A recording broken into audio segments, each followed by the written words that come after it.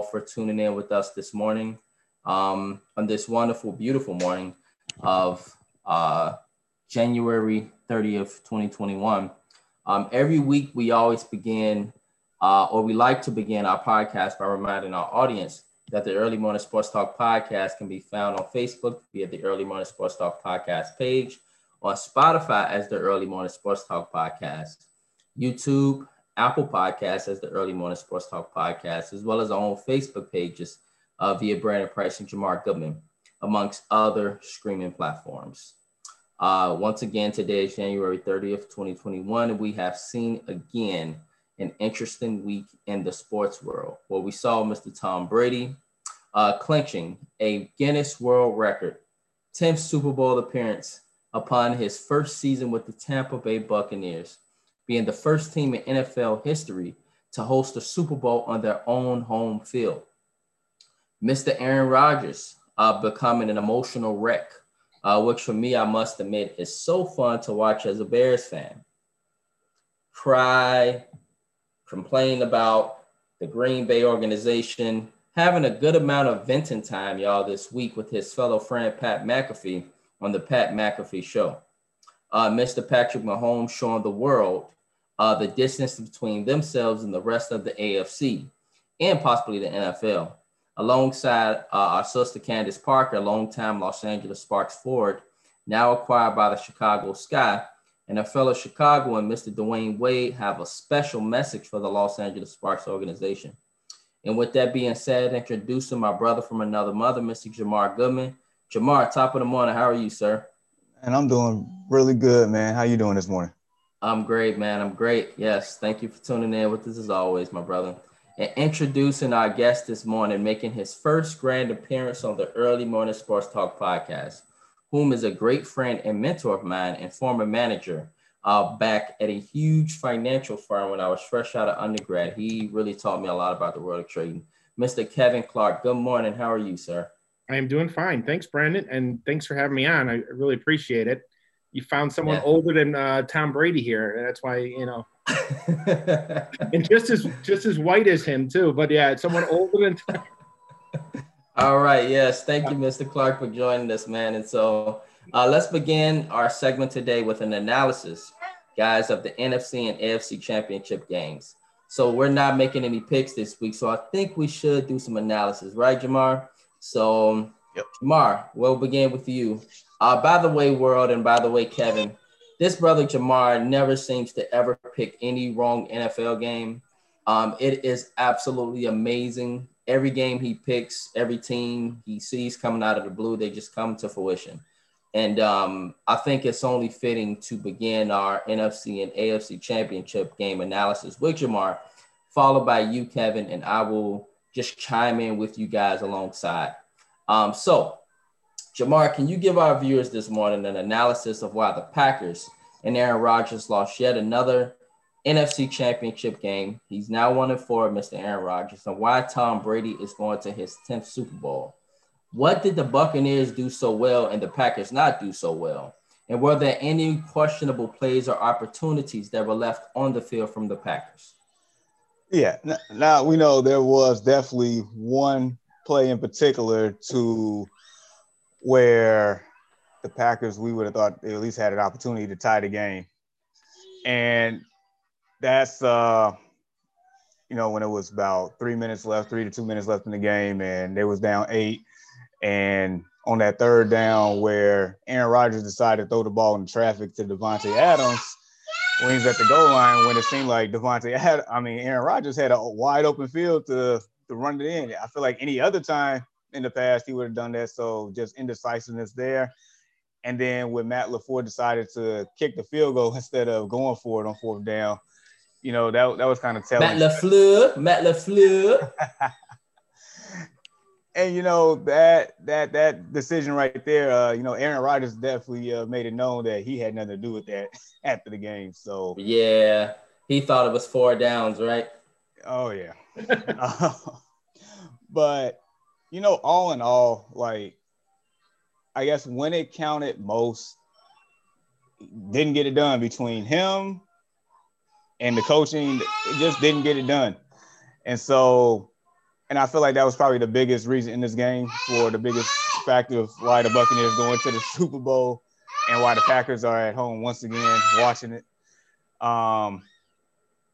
You know, that play at the end of the half for Tom Brady, when you thought, you know, he was going to throw a quick out to get a field goal. Instead, he throws a deep bomb to Scotty Miller, who caught the defense lacking, and all of a sudden they're up 11 points at halftime. So that cornerback name is Calvin King, and I think possibly this is why Mike Pettin is no longer the Green Bay Packers defensive coordinator. Is I think the organization was pissed off that, right, Kevin, that this number 20 got exposed the entire game. The whole game, he was getting exposed. He got the first touchdown given up on him by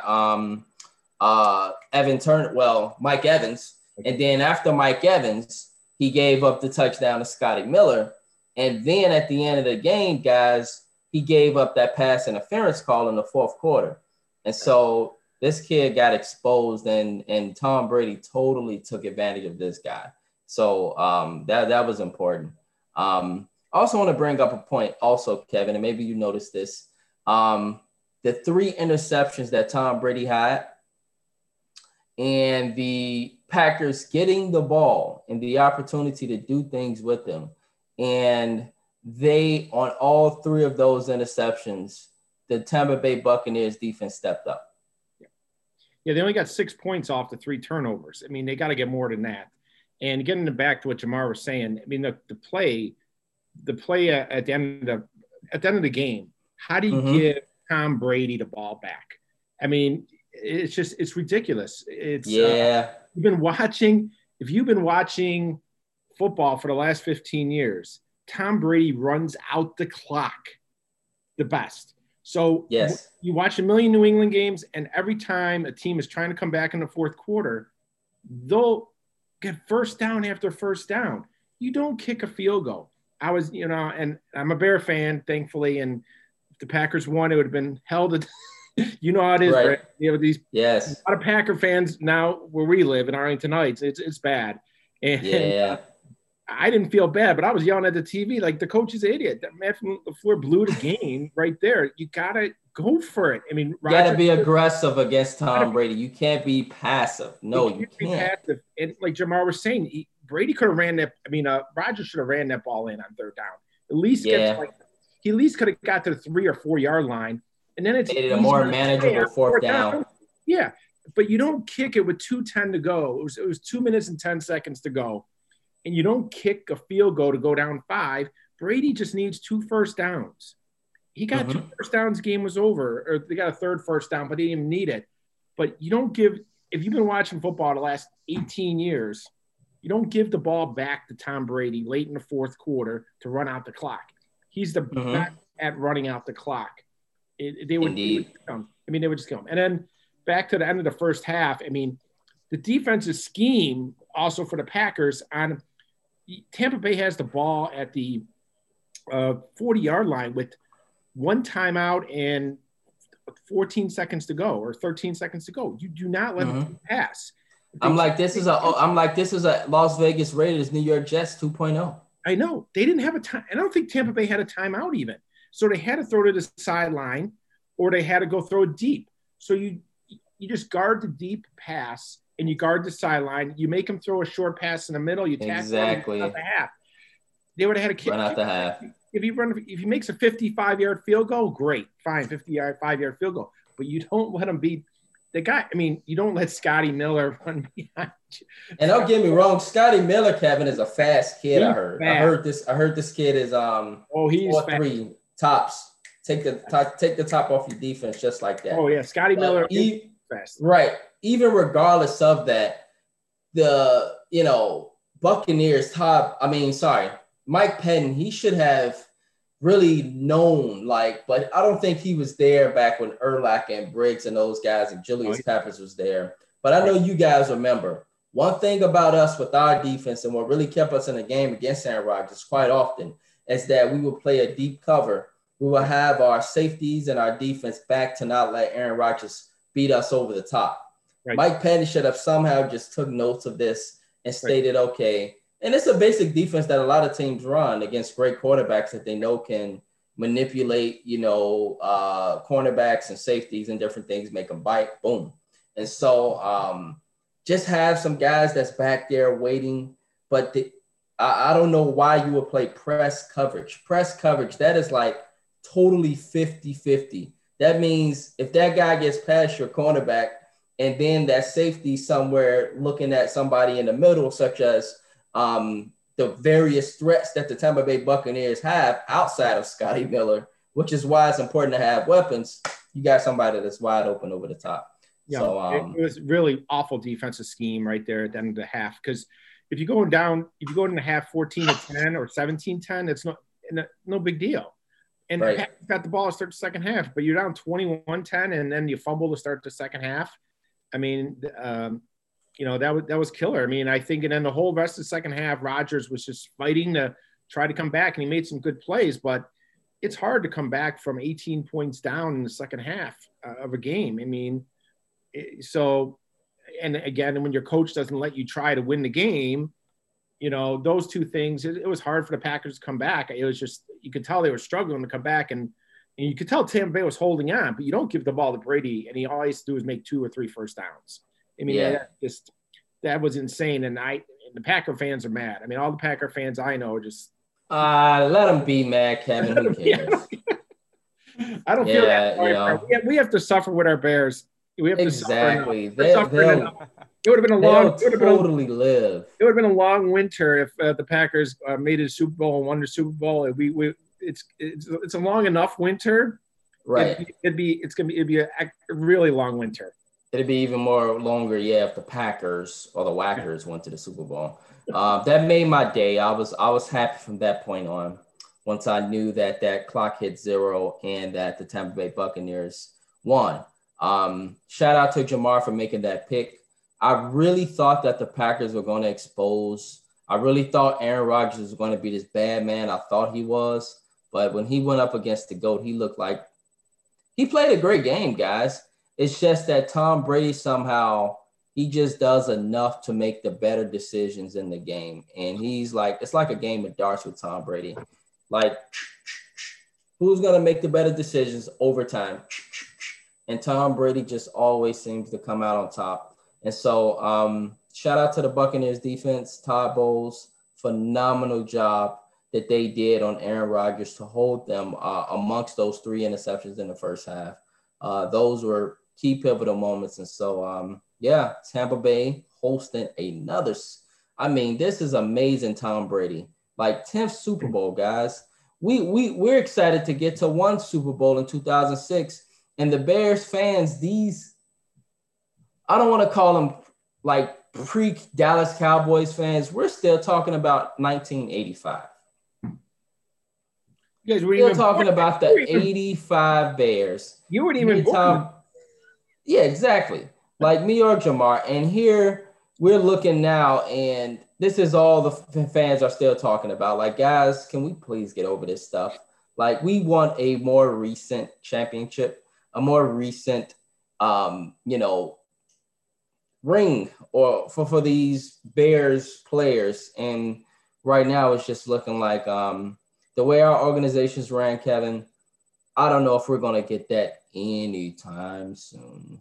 So, keep that Cubs hoodie on, because that looks like that's our best hope. I'm going to have to get a White Sox hoodie soon, because that's our best hope, guys. And maybe that's our best hope, and maybe the Chicago Sky. Yeah. The Bulls, no. The Bears, no. Cubs, no. Maybe the White Sox, maybe the Chicago Sky. I might have to turn into a total White Sox fan. We'll see. You never know. All right. Yes. Me and Jamar, we bleed South Side, and so okay. I like you guys, so it's fine. I don't have anything against. Yeah. Right. We like you too, Kevin. So it's all good. We understand. I'm Northside Chicago. I'm Northside Chicago. Born and raised Northside Chicago. So that's right. Yes. Yes. All right. And so that covers the NFC Championship analysis, guys. Just curious, guys. When Tom Brady retires, how many 30 for 30s do you think he will have that will highlight his career? example given, his revenge tour with the Bucks. Like, will this be a whole 30 for 30 episode by itself? Like maybe 15, 20, 30 years from now? And if you had to give this a fun name, what would you give it, guys? So, Kevin, let's begin with you. How many 30 for 30s do you think Tom Brady will have in total? Like, as example, maybe one for Tampa Bay, maybe his long tenure with the, New England Patriots. How many 30 for 30s do you think this is? I think it's just going to be one long one, maybe what is New England, emphasizing New England. I mean, it's going to be called the GOAT. It's just keep it simple. I mean, the revenge tour, I think he's got a couple more years in him. I just can't see. He's 43 years old. I can't believe it. Next year will be interesting in that they play at New England, Tampa Bay. So that will be like the game of the year. They're going to, the regular season game of the year and the revenge tour against Bill Belichick. I think it'll keep it simple. Name it the GOAT. I mean, he is the GOAT. He's so easily, when you talk about, you have a debate in NBA of the GOAT. In NFL, you don't, because he's been to 10 Super Bowls. He's blown away Montana now, and he's blown away, his competition. So in terms of, where he's at, it's keep it simple, call him the GOAT, and that's what people are calling him. And it is for what it is for NFL. He's there with 10 Super Bowls. That's going to be impossible it's going to be almost impossible for any quarterback. And to do it with a second team. So now you got a second team. And look, I did it with New England. I went to a second team. First year I'm on a second team. I'm in the Super Bowl. So they'll keep it simple. They'll call it the GOAT. It'll be a long, how he did it every year and all the, there's all the stories, Deflategate. They'll make everything, the drama around the whole. There's enough drama around him and the Patriots over the last 20 years that it'll be interesting, and we'll watch it like the Last Dance we did in about exactly. And so Jamar, I'm going to butt ahead of you, and maybe Jamar somewhere thinking along the lines with me possibly, but first I'm going to get to the commentary.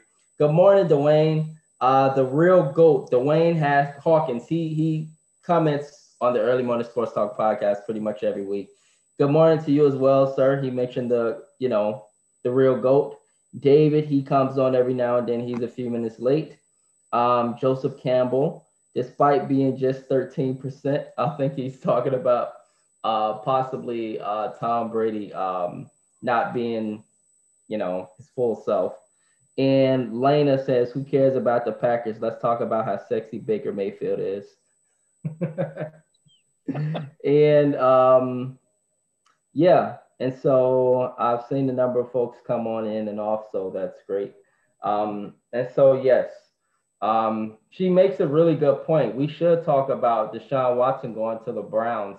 The Browns fans were all excited and different things, but we can address that later. Let's focus, yes, on this 30 for 30. So Tom Brady, I think, guys, could have at least 3 to 4 30 for 30s. Like you just mentioned, the Deflategate. I think that is literally a 30-minute or hour 30 for 30 by itself. And talking about everything that happened with the Colts game and the blowout and everything that happened after this. That's a good hour by itself. Secondly, his revenge tour. So the first one could be called the Deflategate scandal. The second one could be called the revenge tour.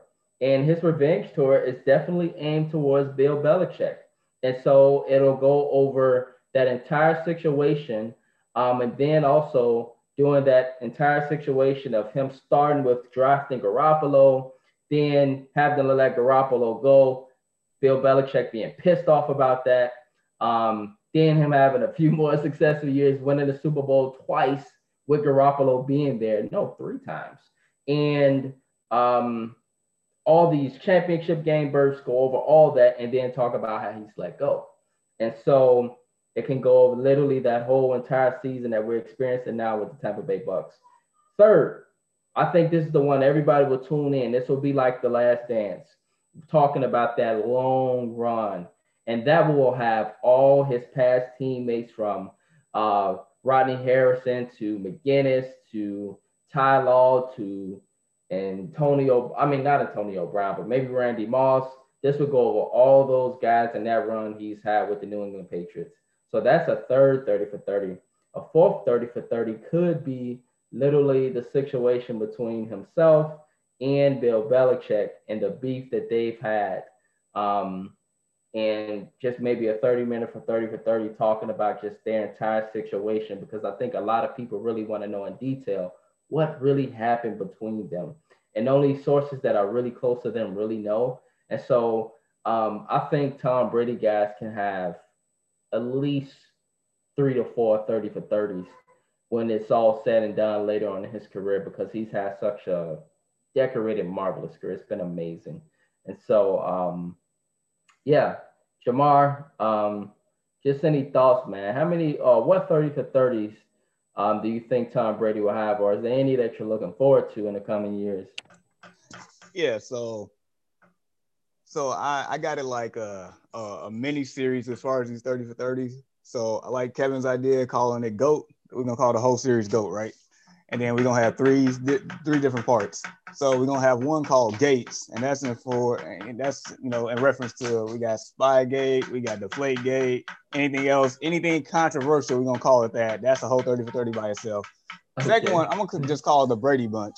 And that's just more so because of all the that's dope. With the whole old Patriot. Old school there.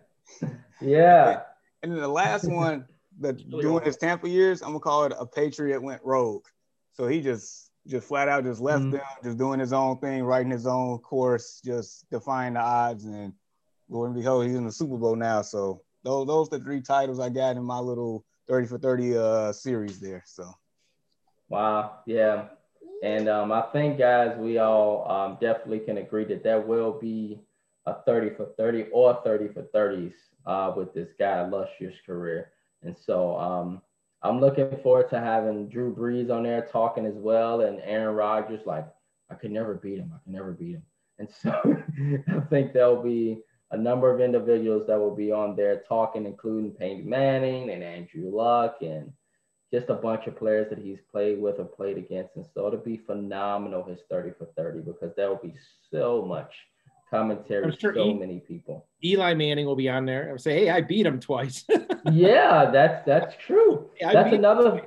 Well, if there's a 30 for 30 with the Giants, that's another potential 30 for 30, guys, talking about the formula of beating Tom Brady, which was having tremendous defensive ends like Jason Pierre-Paul, who gave him hell when he was with the Giants and won 2 Super Bowls with the Giants. Well, at least one. He won 1 with the Giants. He was on that 2011 team. And so, like, that's the formula to beat him. And that is literally another 30 for 30. It is. And so, phenomenal stuff, man. Just, what an illustrious career. All right, let's talk about another illustrious career. And this is the Kansas City Chiefs and Mr. Patrick Mahomes. Just curious, guys, what did you guys learn about this Chiefs offense? And Kevin, we're going to begin with you. And is there anyone that can stop this team? Regarding the Chiefs, I mean, the first thing I do want to talk about the Chiefs is, I think Jamar brought it up last week, their defense was excellent. And they're so underrated. They shut down the Bills. The Bills receivers couldn't get open. I mean, that was the key to the game. We knew it might be a shootout. We thought the Bills would keep up with Patrick Mahomes. Their offense is just, once it gets going, Kansas City's unstoppable. The Bills did nothing for the first 3 quarters. You think about it, the only touchdown they got in the first 3 quarters, the Kansas City fumbled the ball at the 2-yard line. They had 2-yard touchdown. The defense was outstanding. The receivers couldn't get open, and they had no rushing. Besides, Allen had 88 yards, and their top rusher after that had 17.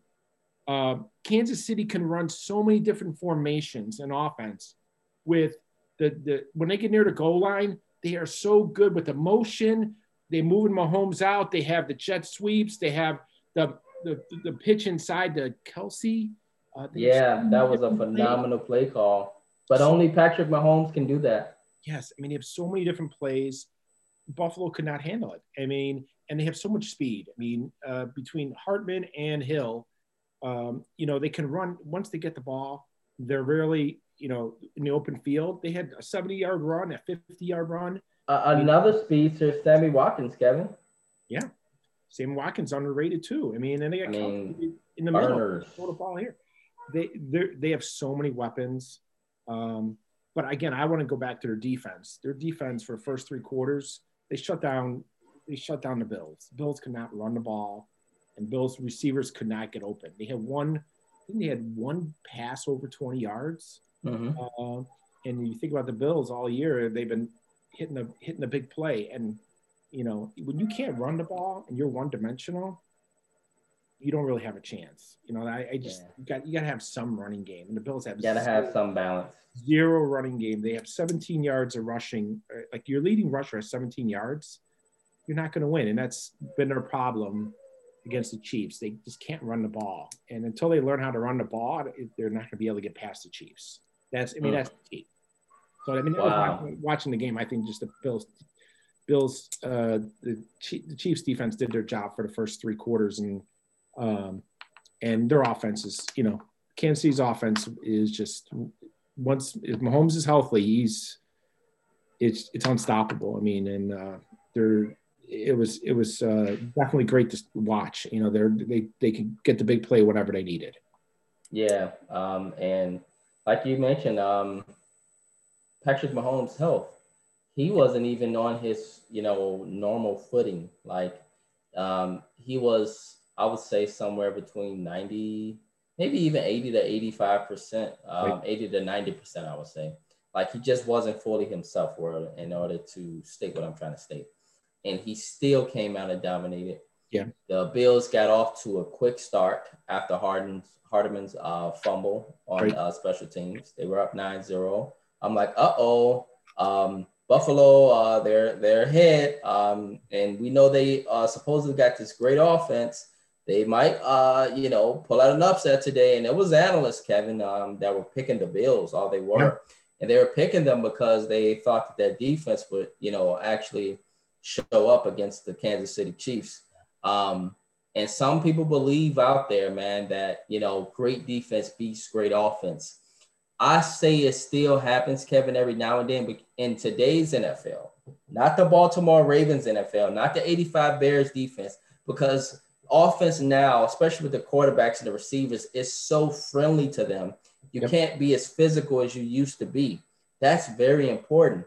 Maybe a 1993 Bills team with that defense could beat this Chiefs team because they'll be super physical and they can get away with their physicality.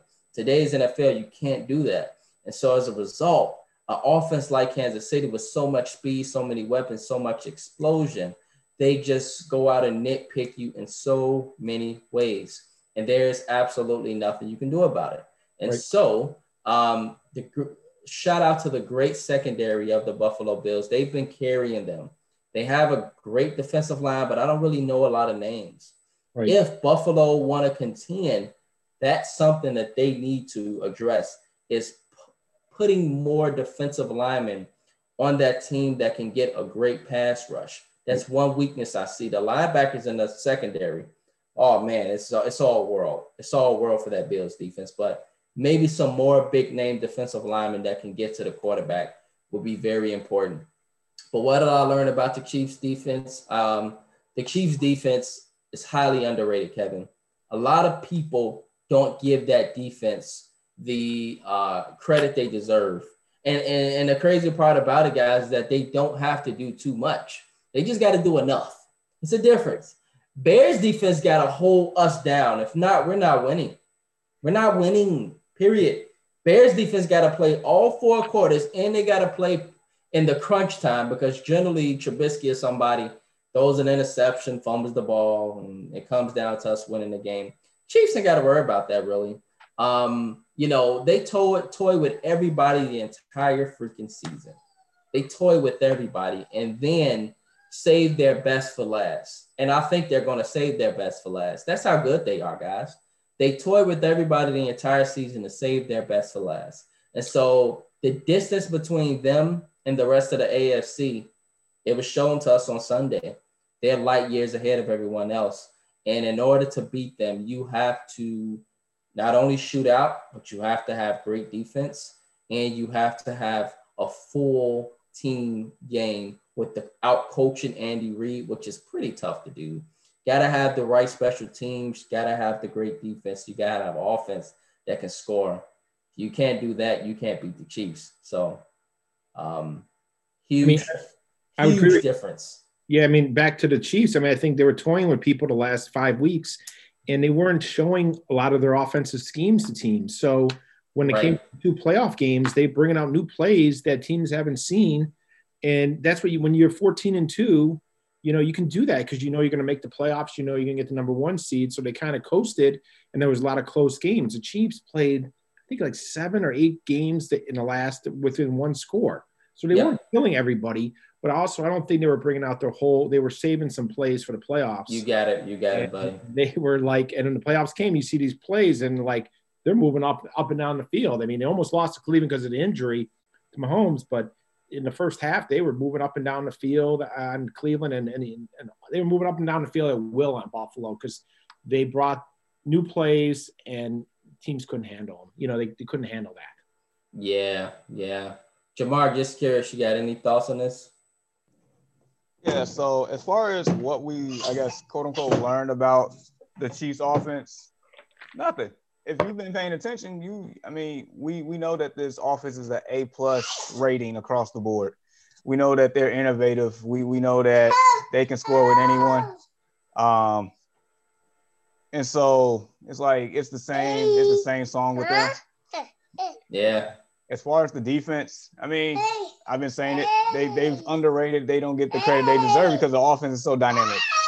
Right. Mm-hmm. And so, and at this point, if anybody that can stop them, I don't know, we'll see. But the Chiefs is just so much better than everybody else right now in the AFC. Yeah.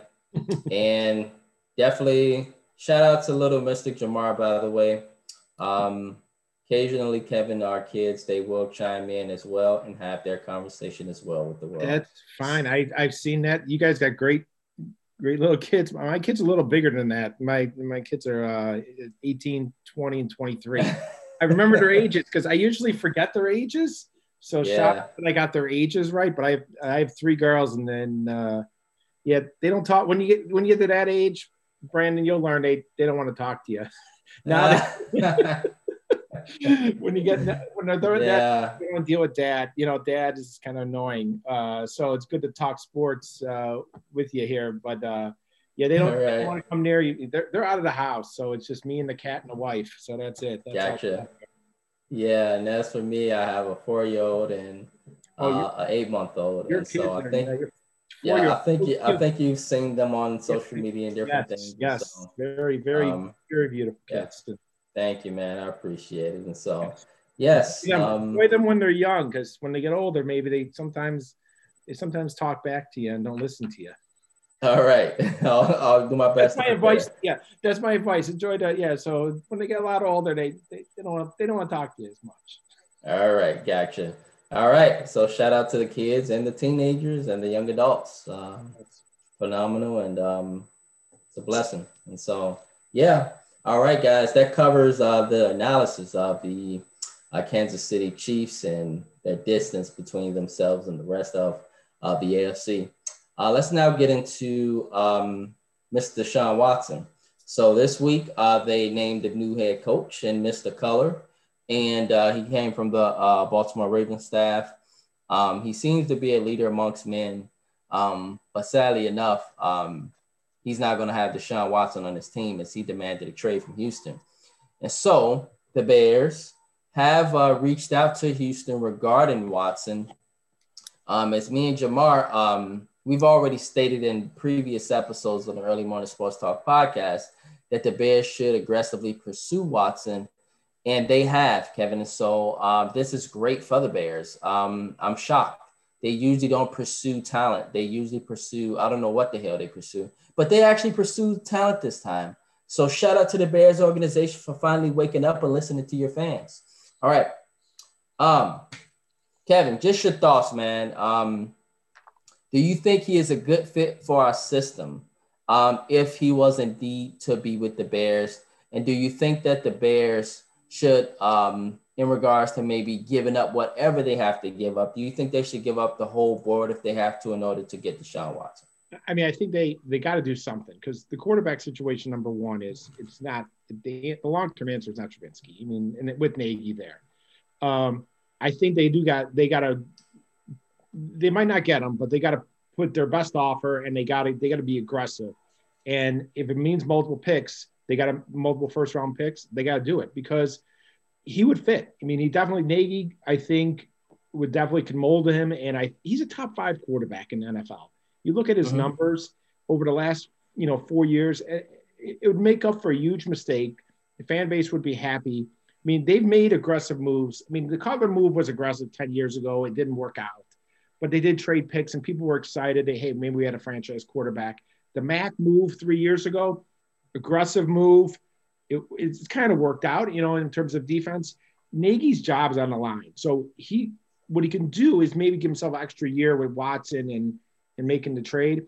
It's going to be hard to get him, because a lot of teams are going for him. So I still give the Bears about a 10 to 20% chance of getting him. I still think there's like a 30% chance they'll convince Watson to stay. So it's not a guarantee that he's leaving. He might like the new coach.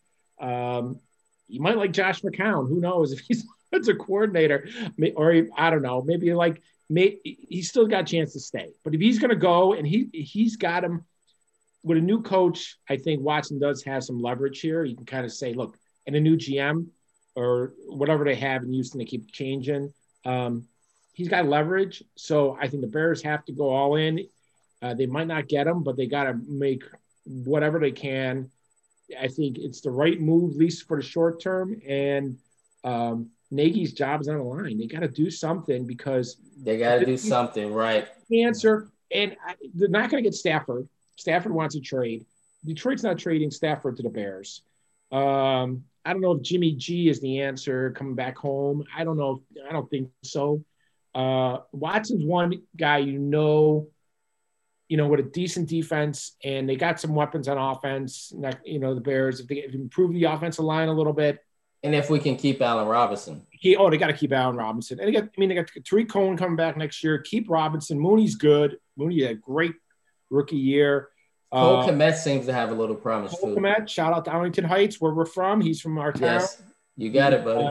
He's a good ball player. I think he's going to be a good tight end. I think that Watson's probably the end. Now, it might hurt him long term, giving up a few first round picks, but I think they got to go for it, because the NFC. In other words, they got to be super aggressive. I totally understand. Aggressive. Jets got a lot. Jets and Dolphins got draft picks, high draft picks. So the Bears are going to have to give up maybe 3 first-round picks, over the next 3 years. So, I mean. Right, yeah. And so, Kevin, thank you for that. I got you. Jamar, any thoughts, man? What should the Bears do in order to pursue Deshaun Watson? Do everything that you have to do to get him. It's the bottom line. Like, the only reason why Pace and Nagy have their jobs, because they probably convinced them that, all right, we're going to address the quarterback situation right now. So this is all or nothing. You cannot trade for somebody that isn't could be a star, but not all the way proven. No, you got to get somebody that's proven. Deshaun Watson is it. Deshaun Watson is the biggest name on the market. Like Kevin said, he is a top 5 quarterback, and that's without a doubt. That's not even a second question anything. That's just what he is. Right. Between his production, his age, because you can get him and he can still be productive for the next 10 years. And so, and as far as the system, it don't matter what the system is. You build the system around Deshaun Watson if your system does not currently fit what he's trying to do. So, just like Kevin said, 10 years ago, we tried to, make Cutler the guy and didn't pan out, but they made an aggressive move. The Mac move, like you mentioned, it definitely, jump-started our defense from being an up-and-coming one to an elite one because of him. And now, as we know that this is a quarterback-driven league now more than ever, and you have to have a quarterback to be relevant. You just have to. So if that means giving up 2 first-round picks and a defensive player to go get Deshaun Watson, by all means.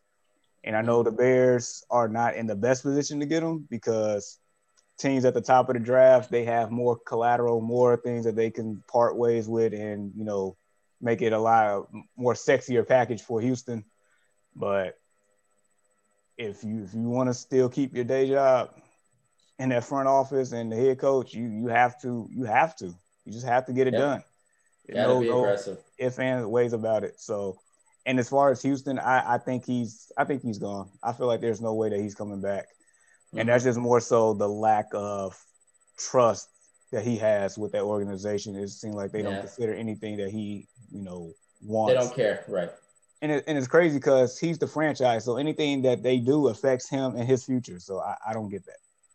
And if I'm Deshaun, I would probably want to get to the NFC. Think about it. You're stuck in the AFC. You still got to go through Mahomes.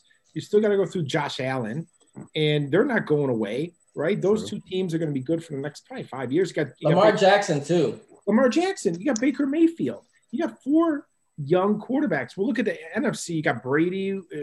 Breeze is retiring. Rodgers is getting up there. I mean, you got it, buddy. You know, that's a valid point. Russell Wilson's getting up there. I mean, there's not many young quarterbacks in the NFC.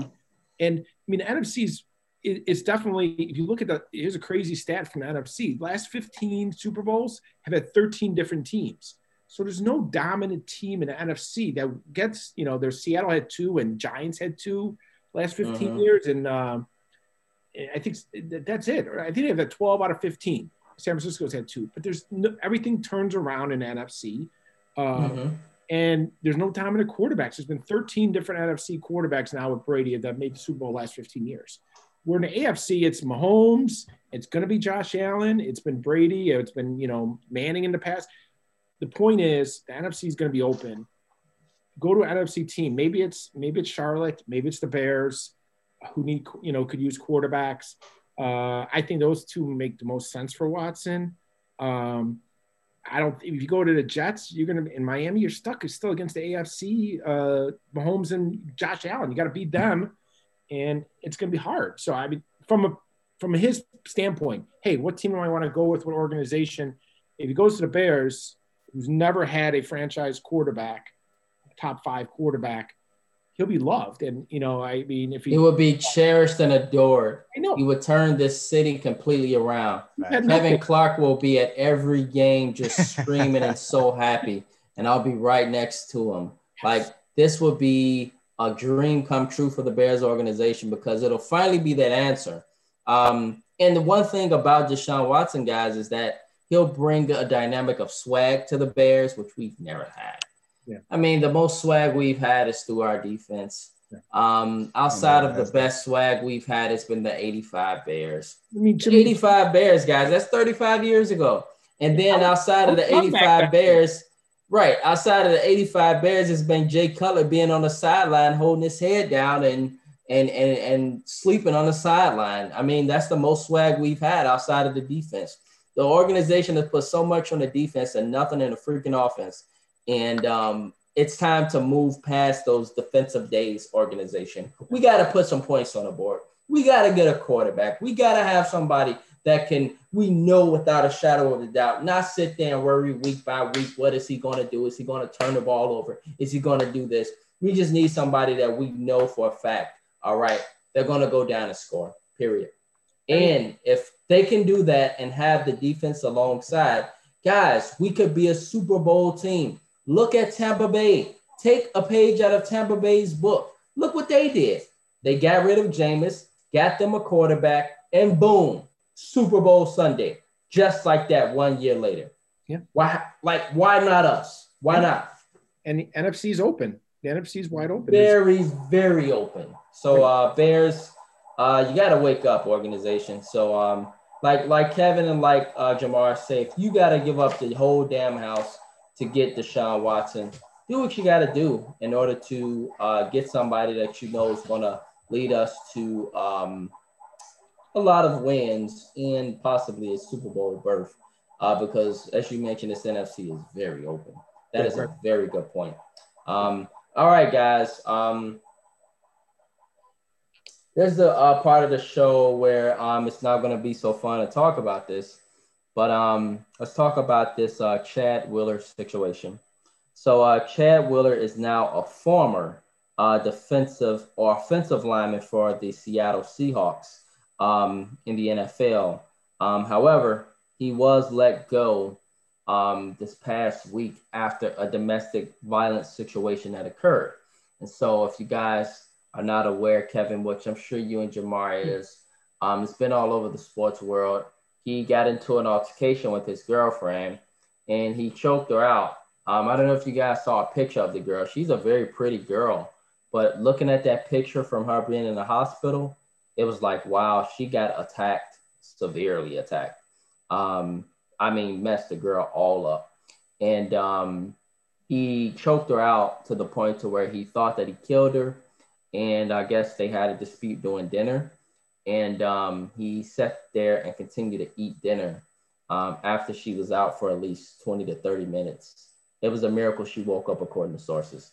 And it just, it's a sad reality. And so, Jamar, let's begin with you, man. What are your thoughts on this situation? And do you think, what advice would you give to someone that's going through this situation? Because there are plenty of people that we know that are afraid to talk, that don't feel like they'll be believed, that are afraid of that significant other.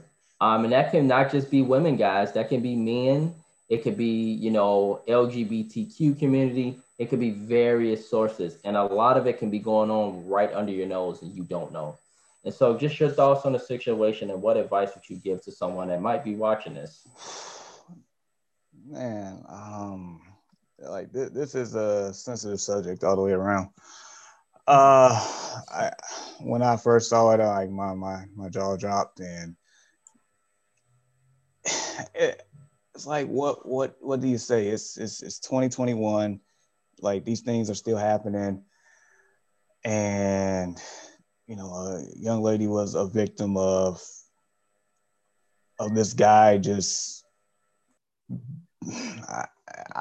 I don't want to say the words that I want to say, but like, this situation it's completely unacceptable, and I'm saying that's probably the least thing I could say here. And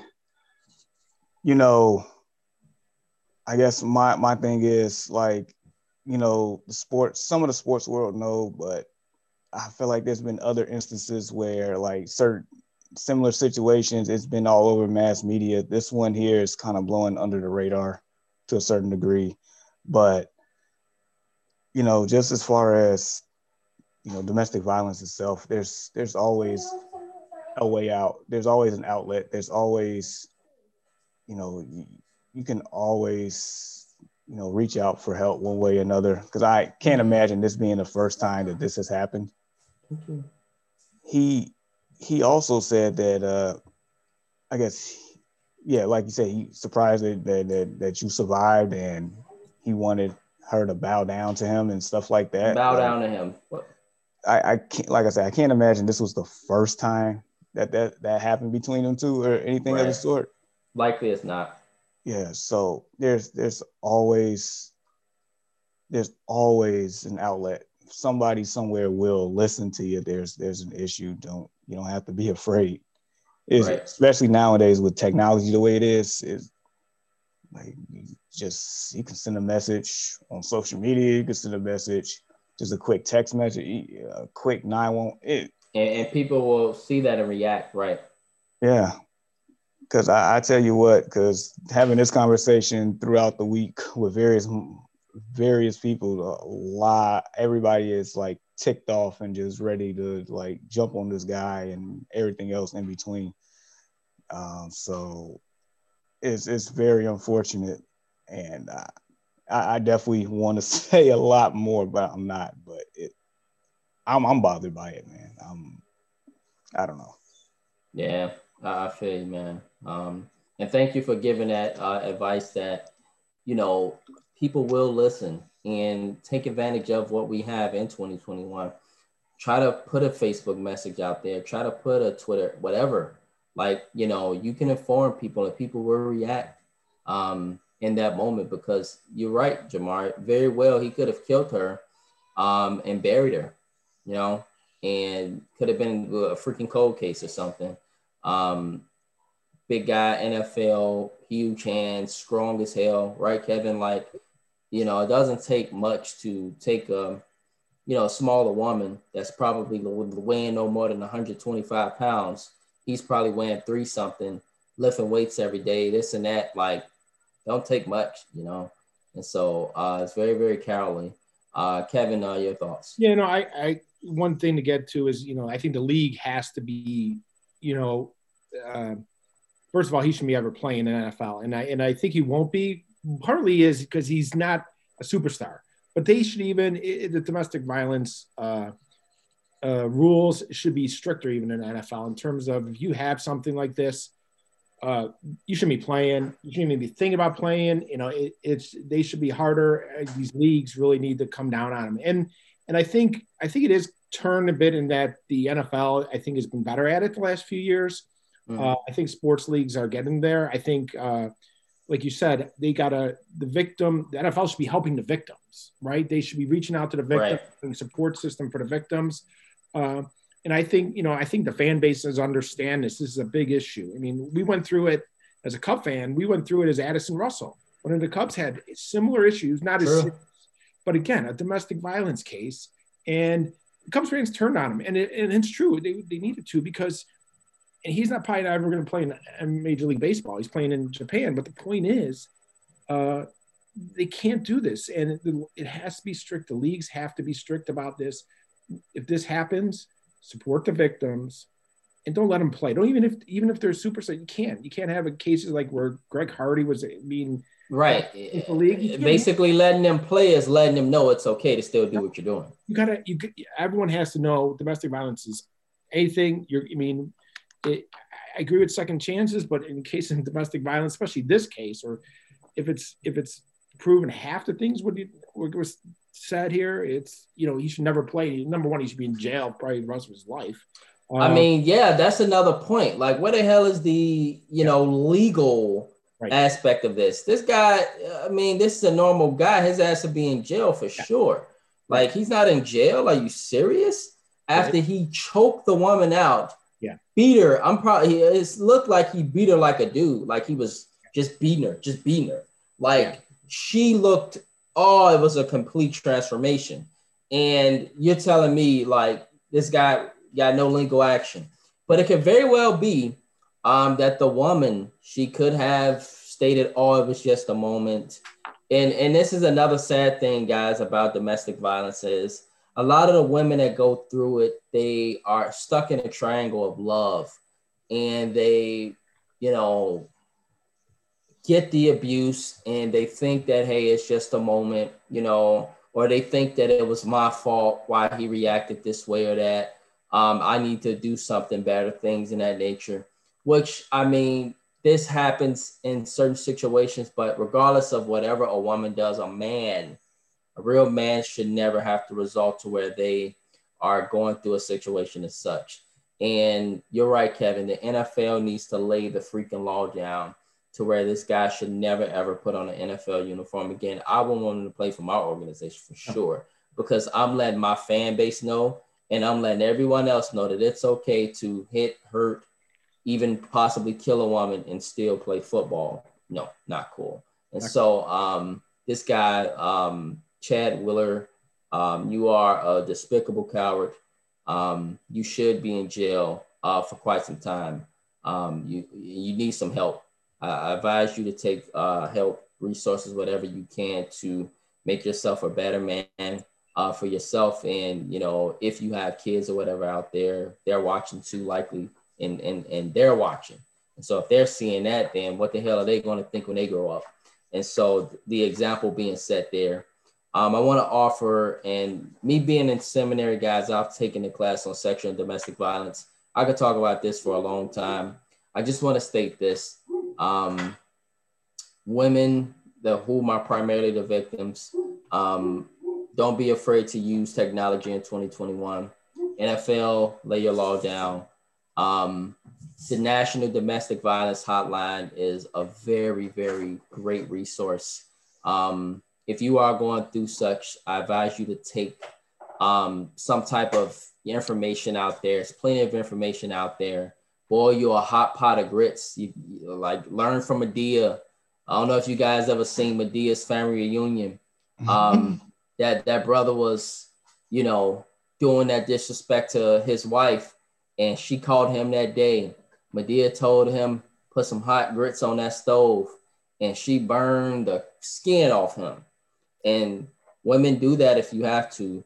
Do whatever you have to protect yourself in those moments, and use whatever resources you have, because there's plenty out there. You will be heard. You will be understood. You will be believed, because women often just don't do that for no reason. And so don't be afraid. And so, yeah, you might lose out on a big NFL contract, man, with a lot of money and things of that nature, and you might not live the Huxtable life, but is your life worth it? That's the question. And so just wanted to provide some resources out there, put that out there. But a really good one is the National Domestic Violence Hotline, alongside plenty of organizations within your own city or your own community. The church is another great place to go for help and go for assistance. Plenty of resources out there. And so use them if you have to. And so sad situation. All right, guys, that covers the Chad Wooler situation. Let's now get into some NBA and WNBA talk.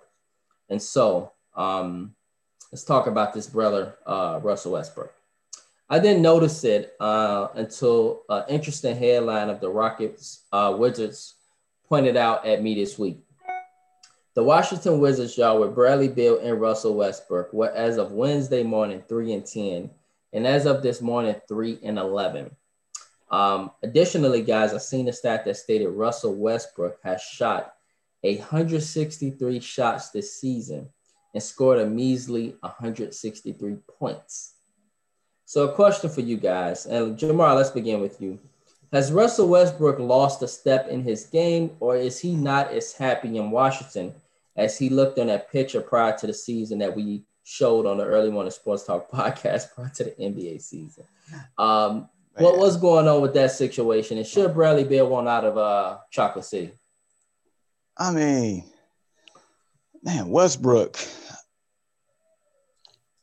I guess he has in a sense, like, look, we know for the last few years, and maybe for the majority of his career, he doesn't have the best shot selection in the world. We know that. And it seems like his jump shot has plateaued a few years ago, and it's getting worse. Free throws getting worse. 3-point percentage is abysmal. The only thing for the past maybe 2.5 years now that he's really efficient at offense is driving to the basket, and that's it. Right. So yeah, his game definitely has taken a step back, and I don't know if it's to the point where he just wants to just pad his stats and average a triple-double these days. They don't care about winning. But we definitely had some expectations for this team. We did. After that we trade. Did. And when we said the East at the time was at least 10 deep because of that. And somebody was going to get their feelings hurt and not make the playoffs. And that's looking like one of the teams right there that's right in that boat. So it's crazy to me because they have the talent to make the playoffs, but yeah, I guess Westbrook doesn't seem like a good fit there because if you've seen the look on Bradley Beal's face the last couple of days, that brother is tormented. He is just frustrated. Yes, and just he feels like he probably gave them everything and it's not working. So I'm sure deep down inside he wants out of there. He's a competitor. Yeah. He won't say it right away. Shout out to Bradley Beal, leading scorer in the NBA right now. I told you he'll get his points. He's going to get his points for Russell Westbrook. Yeah. Yeah, he definitely is. And he's big time talent. He's been big time for the past 2.5 to 3 years now. And yeah, he should want out. Like, I don't know if you heard Jamar and Kevin. I don't know if you guys seen it, but Stephen A stated that Bradley Beal should he's a good fit for the Clippers. And I don't want to bring up Pandemic P in the middle of this, but I mean, I've been stating this for at least the last month now. I would take Bradley Beal over Paul George. Yeah. And that would be an excellent fit for the Clippers. Mm-hmm. And it's just funny that Stephen A agrees with you, bro. I just wanted to point that out. Yeah. So, and in all honesty, he is about as a seamless fit with any team like Klay Thompson would be with any team. He is that right. Seamless. So whatever team that he probably will end up at, because he's more than likely gonna get traded at some point. Whoever he goes to, that's a contender. They will become a legitimate threat, a legitimate title contender at that point. So, so yeah, no, he should definitely want out, and I'm pretty sure he'll be out before the deadline in March. I would agree. All right, heard it first. Yeah, he's gonna get traded. I mean, they're a mess. The Wizards. Yeah. They're 3-12 now. They're just they're 3-12 now. Yeah, 3-12. And back to Westbrook, I mean, he's shooting 37% this year. He's a career 43% shooter. I mean, he's not making his shots. His jump shot, like Jamar was saying, is awful. He can't make when you're shooting 37% and as that's awful. I mean, it's just literally awful. Especially for a point guard. Especially for a point guard. And they don't play any defense. I mean, the Hawks killed them last night. Bradley Beal, I mean, he's scoring a lot. He's shooting a lot. Yesterday he had 26 points, but he had 26 shots. So he can score. I think they're at a point where Westbrook and Beal just, shooting like crazy, not playing defense. There needs to be a trade. Beal needs to go to, maybe the Clippers, some other team. But when you're 3-12 in the East, I mean, they're probably done. I mean, Washington's in bad shape. They need to look for the future. It's not going to happen there. I mean, Bradley Beal can score. I mean, you throw up 60 points, you can score in a game. But it's not the right situation. He's on a team that is not going anywhere.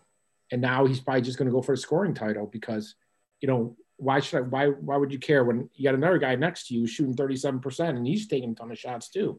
So right. I think they definitely need to make a move. I mean, the East is, I think it's down to like four really good teams, and Washington's at the bottom. And there's a lot of middle teams in the East. But, Washington needs to rebuild. I mean, 3-12, it's just trade Beal, get what you can, rebuild. They're not going anywhere. The next right. But in a way, Kevin, I kind of disagree with you, man. I think the East is loaded, brother. I think the East is just on a slow start because of a lot of COVID-related injuries or people being, scratched away from games because of COVID. Right. Miami Heat, I take, for example, that team, I won't want to see them in the playoffs. I know they have a bad record right now. They're going to make the playoffs.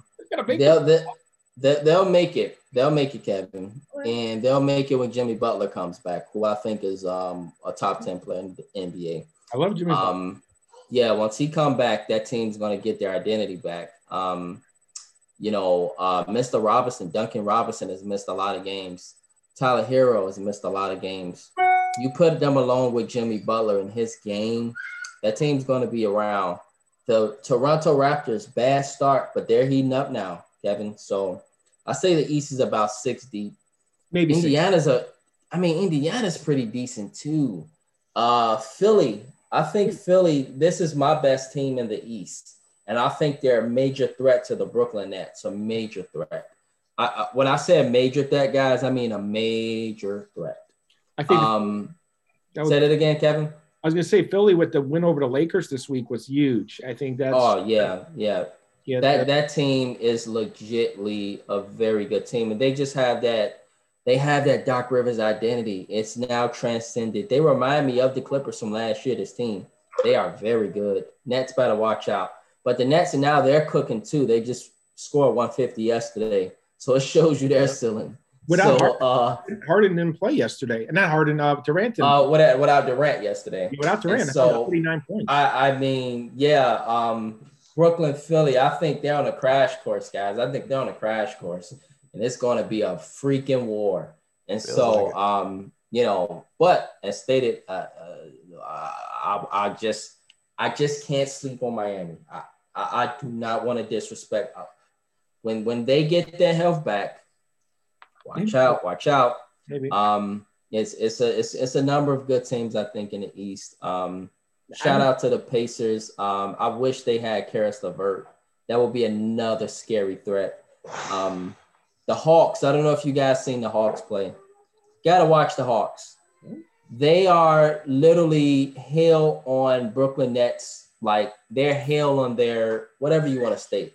Like they give them a lot of problems.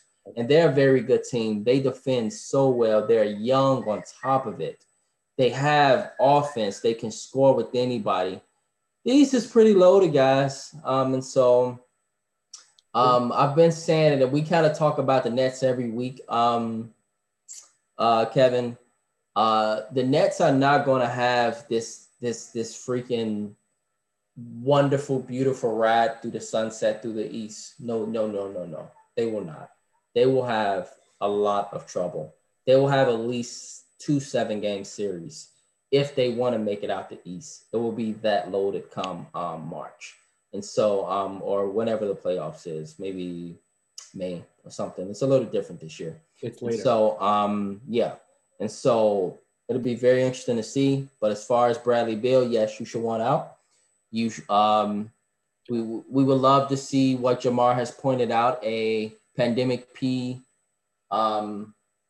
We talk about Pandemic P a lot. He's talented, but he's just Pandemic P. What can I say?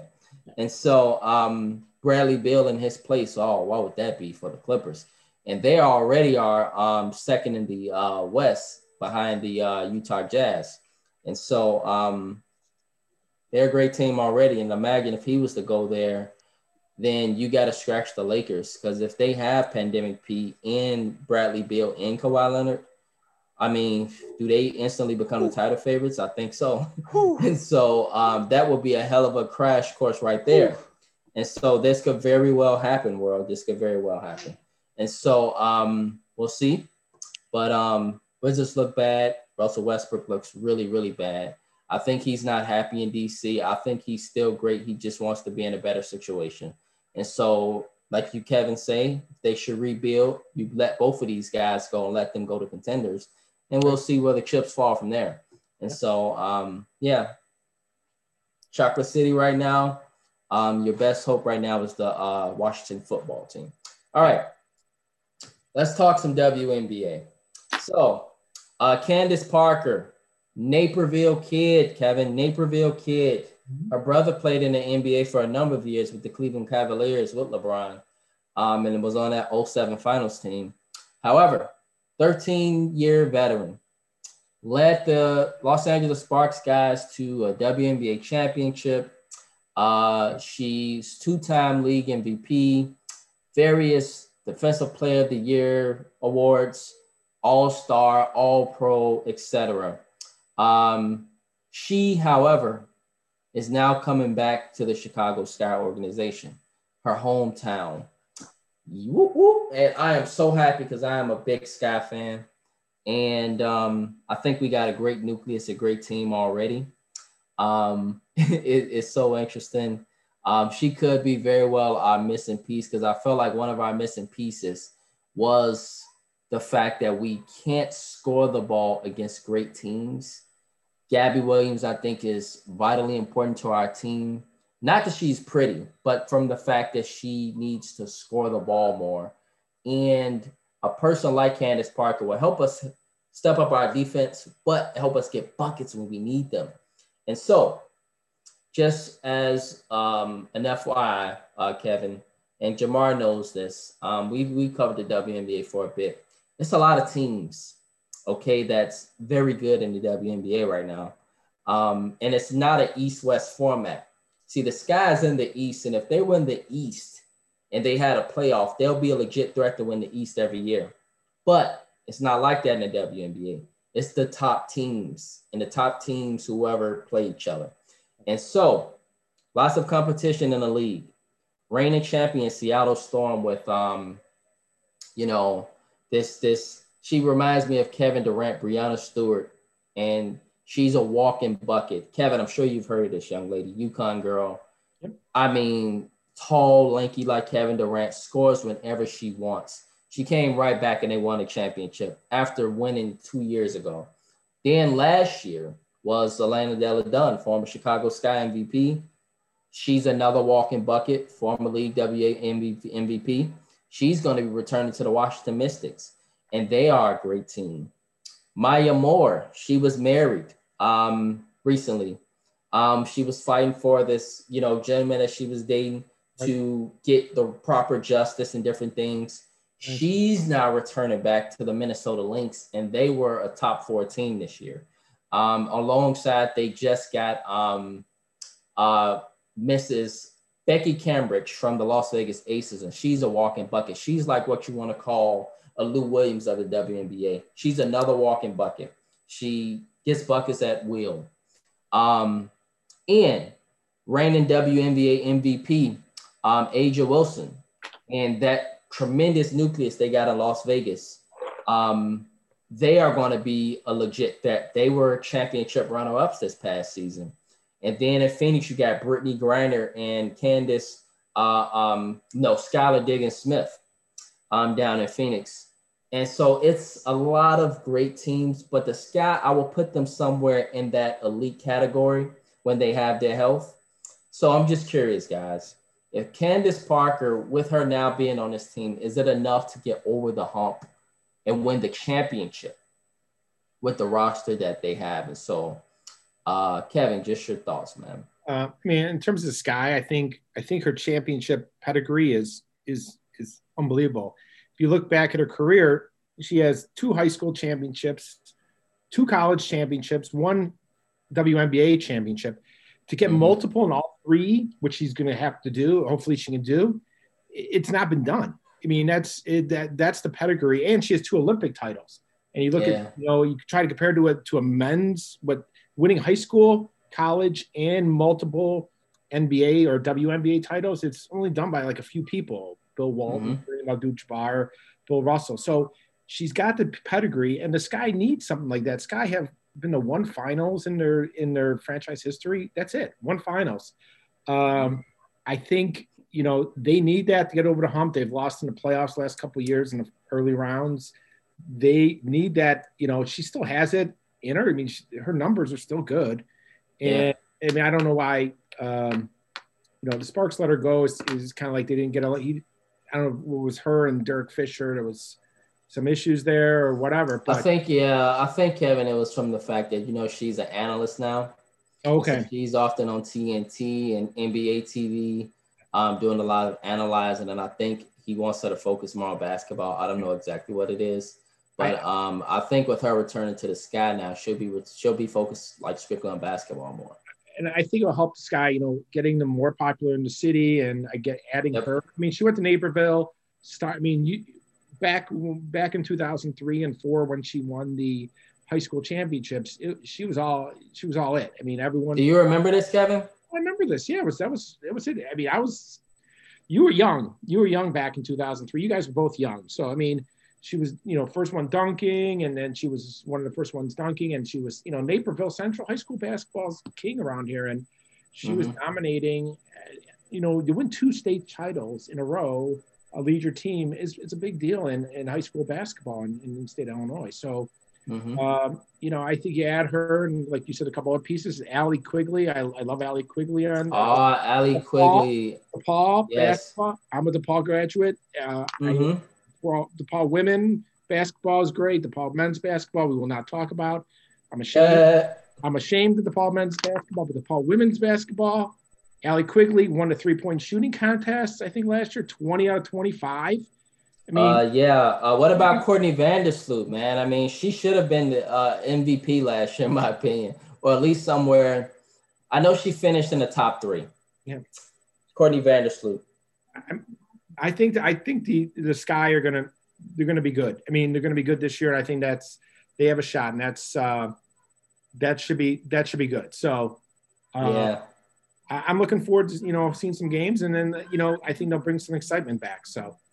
Yeah. And Jamar, you can go after me. I just want to quickly hit on the roster here. Courtney Vandersloot, WNBA MVP candidate. Allie Quigley, walking buckets. Gabby Williams, the best defender. I feel like Gabby Williams is the best defender in the WNBA. Oh, this girl can lock you up, and she does it. And when it's like you say, when you got the best team offensive player, you say, Gabby, go sick her. Like a dog, you tell a dog to go sick something. You put Gabby out on her, and she's strong, physically strong, but she's quick too. And so it's a nightmare for defenders. Diamond DeShield, she was hurt. I think that's why we didn't go on a deep run last year. It's because she got injured. She'll be back this year, though. And when she was with us, we were top 2 or 3 in the WNBA the entire season until she got hurt. Ruthie Hebert, she's growing. Cheyenne Parker is a walking bucket. And Kalea Cooper is a walking bucket. Points all day. So, and Azura Stevens, she's going to come back, another UConn person. And so a lot of points that can be given out at any night from the sky. And you add Candace Parker to that, it's a very legit problem. Do I think they can get over the hump against the Lynx? Do I think they can get over the hump against the Aces, against Brianna Stewart and the Storm? No, I don't think so, guys. But it definitely puts us in contention. And you never know, any given Sunday, I guess somebody, can pull out an upset. And we've seen movies like Rudy. We've seen movies like, Any Given Sunday or the Hoosiers. Upsets can happen. But I don't know if it's enough to get past Brianna Stewart. She is something else, guys. And so it makes us a contender, though. It makes us a contender. But I don't know if they can get past Brianna Stewart, guys. She's too much, man. She's unstoppable. You can't stop her. Like, she's the Kevin Durant of the WNBA. You just hope you can stop her, but you can't stop her. There's no way. And so, Jamar, your thoughts, brother? Yeah, so I agree. Candace Parker definitely puts us in that conversation. I don't know if it's enough to get us over the hump, but just adding somebody of her stature, somebody of her accomplishments, what she's been about. And the first time I remember hearing of Candace Parker was in her All-American game, when I think she was in a dunk contest or something like that of the sort. And she's been highly prospect ever since, and been winning the whole time. And adding her to the roster that you just went over, like I said, it just puts us in that conversation. Honestly, I didn't know Maya Moore was coming back, so I'm very, very intrigued and curious on how that's going to pan out. I almost consider her Jordan out here. Yeah, what she's been doing. So she's a hooper. So yeah, I'm excited. I'm definitely excited, and for her to come back home and give us something that we probably haven't had in this city in a while. I'm all for it, man. Yeah, and so we will see. It'll be very, very interesting to see how things turn out with the Chicago Sky this season. If they stay focused, they can definitely have a fighter's chance to win the title. So, all right, Kevin. So, just letting you know that you are going to give us your Super Bowl pick, sir, before you leave the Early Morning Sports Talk podcast today. A lot of pressure yes. there, Brandon. Yes, you're going to give us your pick because you are our guest, and so we'll be looking forward to that shortly. But before we get into your pick, let's analyze, guys, what happened this week with Mel Kiper. So he gave us his mock draft. And so I'll go over his top 10 picks as well as some other notables. Okay. Number 1 is Trevor Lawrence, of course, to the Jacksonville Jaguars. On the podcast 2 weeks ago, Kevin, we talked about possibly seeing Devontae Smith go to the Dolphins and him going to the Dolphins team, the wide receiver from Alabama. Imagine that, Kevin. Imagine Devontae Smith going to the Dolphins and with the team they already have.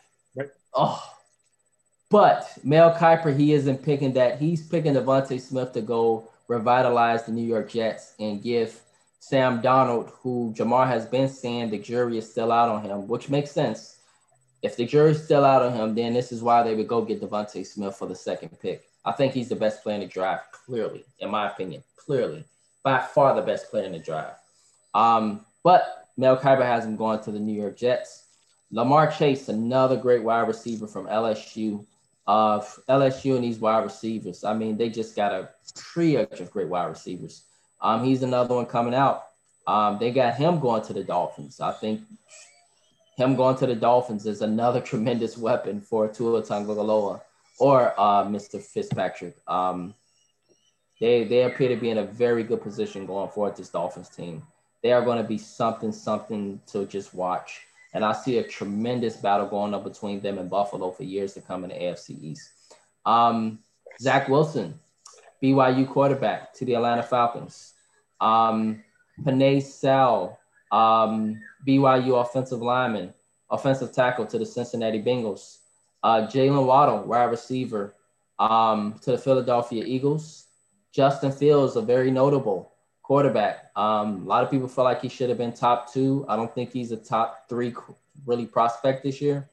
But, and it was kind of cool that Deshaun pointed this out, that he thought he can go to Detroit. Looks like Mel Kiper agrees with him. Detroit Lions look like they'll be a good fit. Trey Lance, another great quarterback. Carolina Panthers, and then Mac Jones from Alabama, the starting quarterback, to the New England Patriots. And so, guys, got a question. Do you guys agree that Jacksonville, this is a basic question. I think I know what you guys will state. Do you think that Jacksonville is making the right move by taking Trevor Lawrence, which a lot of people appears to agree with, over Devontae Smith? So, Jamar, your thoughts? Yeah, that is the right move. That's what how this season went. They were tanking. They just, without a doubt, whenever you have Mike Glennon as your starting quarterback for a number of weeks, I mean, it's clear what the message is. You're trying to lose games. Shout out to Mike Glennon, Bears superstar. Yeah, come on, Mike Glennon. How can you do this? Say that bad stuff about Mike Glennon. The tall white stiff. Oh, that's funny. That's what he is. Tall white stiff. That's all he was. Oh man, he was a big tree. You're so right, Kevin. A big pine tree. Yeah, that should have been his nickname. It's crazy how a couple of moments in Tampa Bay can get this man paid for the rest of his career. I'm telling you, right? But no, Jacksonville has a lot of needs. I know Minshew mania, that was a cute thing that happened, but Trevor Lawrence ceiling and floor is higher than Gardner on that one. So you gotta get your franchise quarterback if that's your guy, which the mayor of Jacksonville has pointed out. I mean, apparently the whole city's buying in. So, the mayor even got involved. Yeah, it's happening. It's done. It's a done deal. It is. And so they got their guy, man. That's their pick. So, all right. Yeah. Go ahead, Jamar. What are you about to say? No, I was going to say that. I mean, that's it. And then they can address the other needs with the other picks. But you start with the quarterback. You got to get your franchise guy. All right. Kevin, you agree? Yeah, I totally agree. It's no brainer. You got to, it's ready. There's already enough momentum there. It's going to happen. And I think you got to get your franchise. You have 0 at quarterback. You start with Trevor Lawrence. He's been a stud for the last 3 years. He has, look at the last Clemson quarterback that came out. Deshaun Watson, you look there. The Bears got scared because whatever. Jacksonville's not going to get scared. It's a done deal. And they got a college coach coming in, Urban Meyer, that, he can relate to. I'm sure he'll have no issues relating to Trevor Lawrence. It's putting up the right system for Trevor Lawrence. So, yeah. It all depends. They'll have a good quarterback. It's just putting the rest of the pieces of the team together. But they need to start with a quarterback, and fan bases will be in love with him, for a while until, and at least for first 4 or 5 years. So, I'd be worried about the Jets. The Jets with that second pick, that's why I'm from a Bears. I think that they might trade it. They might trade that to Houston for Deshaun Watson. That's the rumor. And, because if I'm Houston, you throw me a second pick and I can get Devontae Smith and then I can what if they traded Sam Darnold and that second pick? and maybe something else for Deshaun Watson. If I'm Houston, hey, I'm starting with probably the best player, Devontae Smith, and then you give me at least some quarterback that I can maybe develop because that wants to be here. And then Jets get Deshaun Watson. I mean, that's a possibility. So that's why as a Bears fan, I'm kind of worried that the Jets and the Dolphins have a lot more capital to trade than the Bears. That's my concern. But Dolphins, man, they are. Oh my goodness, they are just in a phenomenal position right now. So many picks. They are in a phenomenal position right now, the Miami Dolphins. Yeah. But just another question, guys. Let's say New York Jets don't, do the trade for Deshaun Watson. Todd McShay has been predicting that Penei Sewell, Sal, the offensive tackle, viewed as the best offensive lineman. They state that he's like the Trevor Lawrence of offensive lineman. He's like the Devontae Smith of offensive lineman. Okay, New York Jets, as we know, have a lot of needs, just like the Jacksonville Jaguars. If you are guys, Kevin, if you Jamar, if you are the GM for the New York Jets and you don't, let's say, have the opportunity to trade Deshaun Watson, he's already made up his mind by draft day. Who do you go with between Devontae Smith and Penei Sewell? I think you go with Devontae Smith. I mean, he's just a once-in-a-lifetime receiver. I think, he's kind of like Jerry Rice. Once you get, this receiver, you're not going to get a receiver like this in the next 10 years. I mean, he dominates the field. He can get open. His hands are unbelievable. His speed. He's got everything, the tools, and you can build around him. I know it's a receiver. You don't like drafting receivers that high, but I would still, you can't pass up on this talent. If they can't get a quarterback, if they think they want Sam Darnold for a few, try another year, you give them this weapon. If they don't have any receivers, the Jets, I mean, the receivers, no numbers at all. I mean, a great offensive tackle is great, but yeah, I think Devontae Smith, what you've seen, that he could change the game, and when he's in the game, it's just. So are you telling me, Kevin, that Ty Montgomery's not a great NFL wide receiver? No, I don't think so. The Jets, this is their best receiver. When you look at the Jets fantasy team, when you're playing fantasy football and you look at the Jets, you just gotta go, no, not taking him, not taking him, not taking him. Speaking of fantasy football, Jamar Goodman and Deshaun Reed, they have the Destination Fantasy podcast where they air it every Sunday, and they talk about things as such. And so, Jamar, have you ever had to pick any? Like, what was your experience with picking the Jets? The only player this past year that was, I guess, someone that you could start in your flex was probably Jamison Crowder, but that would also depend on the health of Sam Darnold at the time. That's his favorite target. When Joe Flacco was in, the ball spread around a little bit more.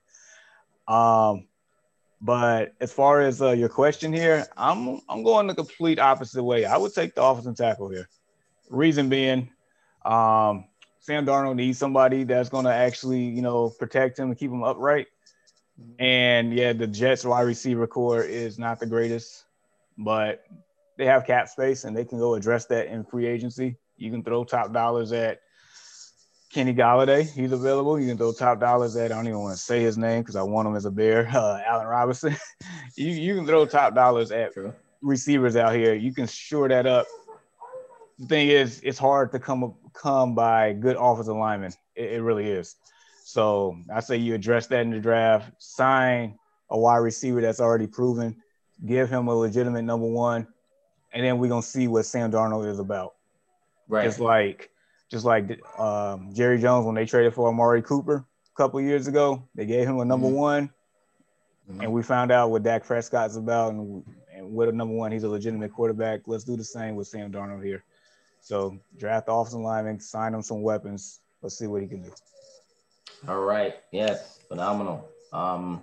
Yeah. And guys, thank you for that insight. I wish Zach Wilson would drop to the Bears. Zach Wilson, BYU. Because getting another BYU, if the Bears didn't need to go young, he would have been a great fit. But he's never gonna go down that low. But another BYU quarterback would have been great for the Bears to get I don't think it's Yeah, that. No. I hear he's a really good one. That's a Oh, very I good watched point. some of the BYU games. He's just unbelievable arm and unbelievable swag. He has swag, and he's got his arm is unbelievable, and he makes good passes. He'd be a fit if the Bears don't. He'd be better than what the Bears have now. So I'll take it. I would take it, but it's not going to happen. And Bears are picking And- 20th. Yeah. They're who knows who they'll get. They'll pick another tight end on the Bears. Okay. All right. So let's talk to the Bears had about 30 tight ends on their roster last season.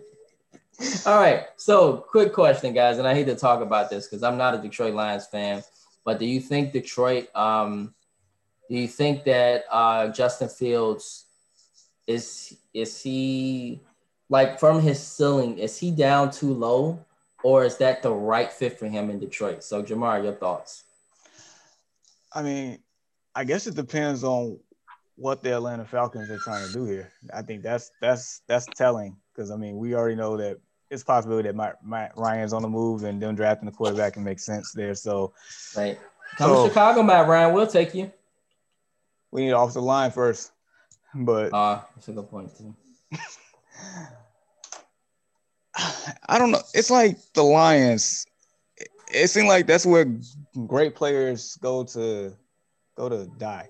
That's what it feels like, right? To like Detroit. They're almost as worse as our organization, right? In a sense, at least we have something to show for it in our past. They don't. I think they'll have one playoff win in like 60 years or something like that. It's been rough being a Detroit Lions fan. I mean, I'm sure they got their bags literally right next to them when they watch. I mean, they got brown paper bags just right next to them. Like, might have to pull this out. You never know. So, like, I think their last playoff win was like, what, 91, 92, something like that. With Barry Sanders, Like, how do you have Barry Sanders, Megatron, one playoff win? And these are all-time greats. These are all-time greats. So, like, Justin Fields going there, like, I mean, it's inevitable. Stafford's getting out of there. So, I mean, I feel like it's okay, but it's more so what are we doing with everything else around it? Because hiring Dan Campbell, I don't know if I have the warm and fuzzies about that one.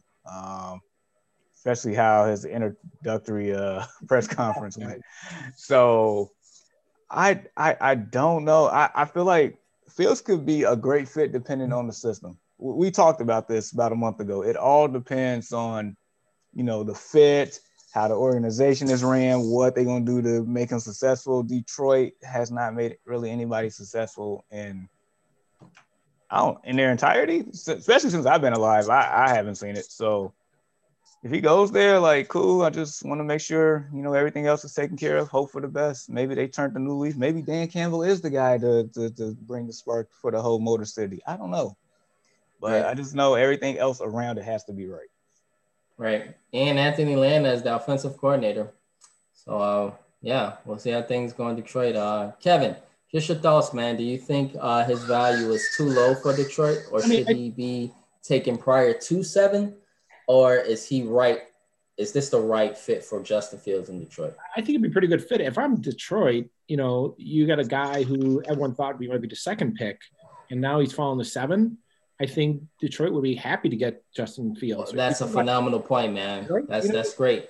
And you put the right guys around him. You get some running game, and you got to improve the defense. But he got weapons on offense. Got some weapons. The receivers, they got some good receivers, and the young running back this year they drafted. He out of Georgia, Swift. DeAndre Swift. Yeah, he dropped the game pass. He dropped the pass against the Bears. Yeah, he was good. If not, we wouldn't have made the playoffs. Right, You're right. The rest of the year, he second half of the year he was excellent. Especially he had good numbers. He catches the ball really well. I mean, Detroit beat the Bears. I mean, they should have beat them twice. If they got to put a defense together. I mean, Detroit's defense was awful, so they got to put deep. But I think Justin Fields, I think, would be a good fit. I mean, I think he's a top 5 talent in this draft, and I think he has the tools. He's got to stay healthy. He's had a few nagging injuries over the last year or so, but he's got to stay healthy. And I think it's key for him. He's not really tall, and maybe he's got to stay healthy. That's the key, and they got to put some weapons around him. But I think Detroit would be a good pick. I mean, you got a guy who's, like I said, he's supposed to go 2, and now he's going 7. But I don't want the Lions to do good. We're suffering enough with Packers and exactly. So go ahead and draft a tight end, Detroit. They could draft a tight end again. They could draft. Remember, every year Detroit would draft a wide receiver. Literally in the first round, they would. I think 3 years in a row, they drafted a receiver, and everyone's like, "Why keep drafting a receiver in the top 10 3 years in a row?" And I mean, Detroit's franchise, but again, they could turn it around. Look at Cleveland. Cleveland got the right quarterback, got some good defenders. Look at Buffalo. They got the right quarterback, and they got, some weapons, and they've turned it around. Those 3 franchises basically in the cursed NFL. 3 worst. Phenomenal point, man. But yes. I will point this out, though. With those 3 quarterbacks, they also have the right coaches for them, though. Yes. Yeah, I don't know if the guy's the coach. That press conference was not that press conference was very shaky, to say the least. I think some press conferences you just know. Just know. With Adam Gase, Kevin, and Jamar, we knew after that press conference, we just knew. We just knew it wasn't going to work out after that press conference. Yeah. And this reminds me of the same thing with Dan Campbell. Yeah. So if it doesn't work out, I'm going to be pointing to that press conference. We'll see. We'll see. We'll see what happens with Detroit. They've been cursed. I mean, there's a Lion fan. All right. Yeah, I got you. Yeah. So phenomenal insight, guys. Thank you for that. Detroit will be lucky, man. If you got a guy that a lot of people view as top 2 and you get him at 7, that's like hitting the lottery. And so, we'll see what Detroit does. Organization has been just ravaged for my entire lifetime. They've been irrelevant. And so, we'll see if they turn things around. In my lifetime too. My lifetime. Your lifetime. I'm sorry. And I'm over 50 years old, Brandon. I'm old. So they've made one playoff win in 50 years. I mean, it's like Cubs. I mean, it's just like there's the Cubs a few years ago. Like they have a 60+ year championship. Curse that. Yeah. It's something going on in Detroit, and that is a tremendous point. And so we'll see what they do, guys. The draft will be very interesting, and I will be looking forward to each and every pick, but especially Detroit's and the Bears, of course. We'll definitely have a lot to talk about, I'm sure, amongst those picks. All right. So, Kevin Clark, you've been our guest today, man. You likely won't be on with us next week. So as a result, you have to get your pick for Super Bowl 55 this week. So the Tampa Bay Buccaneers versus the Kansas City Chiefs. We need to know, Kevin. We need the guru, Mr. Kevin Clark, to give us his pick on Super Bowl 55. Who wins Super Bowl 55 and why? I'm going to go with the Chiefs. I think even though Brady is the GOAT, I have too many weapons. I think the home field is not that big a deal, first of all. The Chiefs fans travel. The stadium is going to be 50-50, basically from a fan perspective. The Chiefs, they're having a normal game, right? They're going to be 25,000 fans. And I think about 10,000 are going to be healthcare workers. And then, the prices are going off the charts. And it sounds like $10,000 to get in. So I don't think the home field, the Chiefs have played there. When the Chiefs played there earlier in the year, they had tons of fans. So the Chiefs have played this year with that same team. I think it's going to be a high-scoring game. I think it's going to go over. The over-under is 56.5. I think it's going to be, if I had to say a score, I say 34-27. I think it'll be a bit of a shootout. I think both teams can score.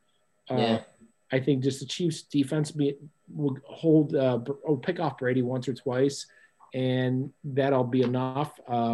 They'll sack. I think it's going to be a very similar game to last year where I think the Chiefs will make a comeback. But I think their offense is they can't hold them down.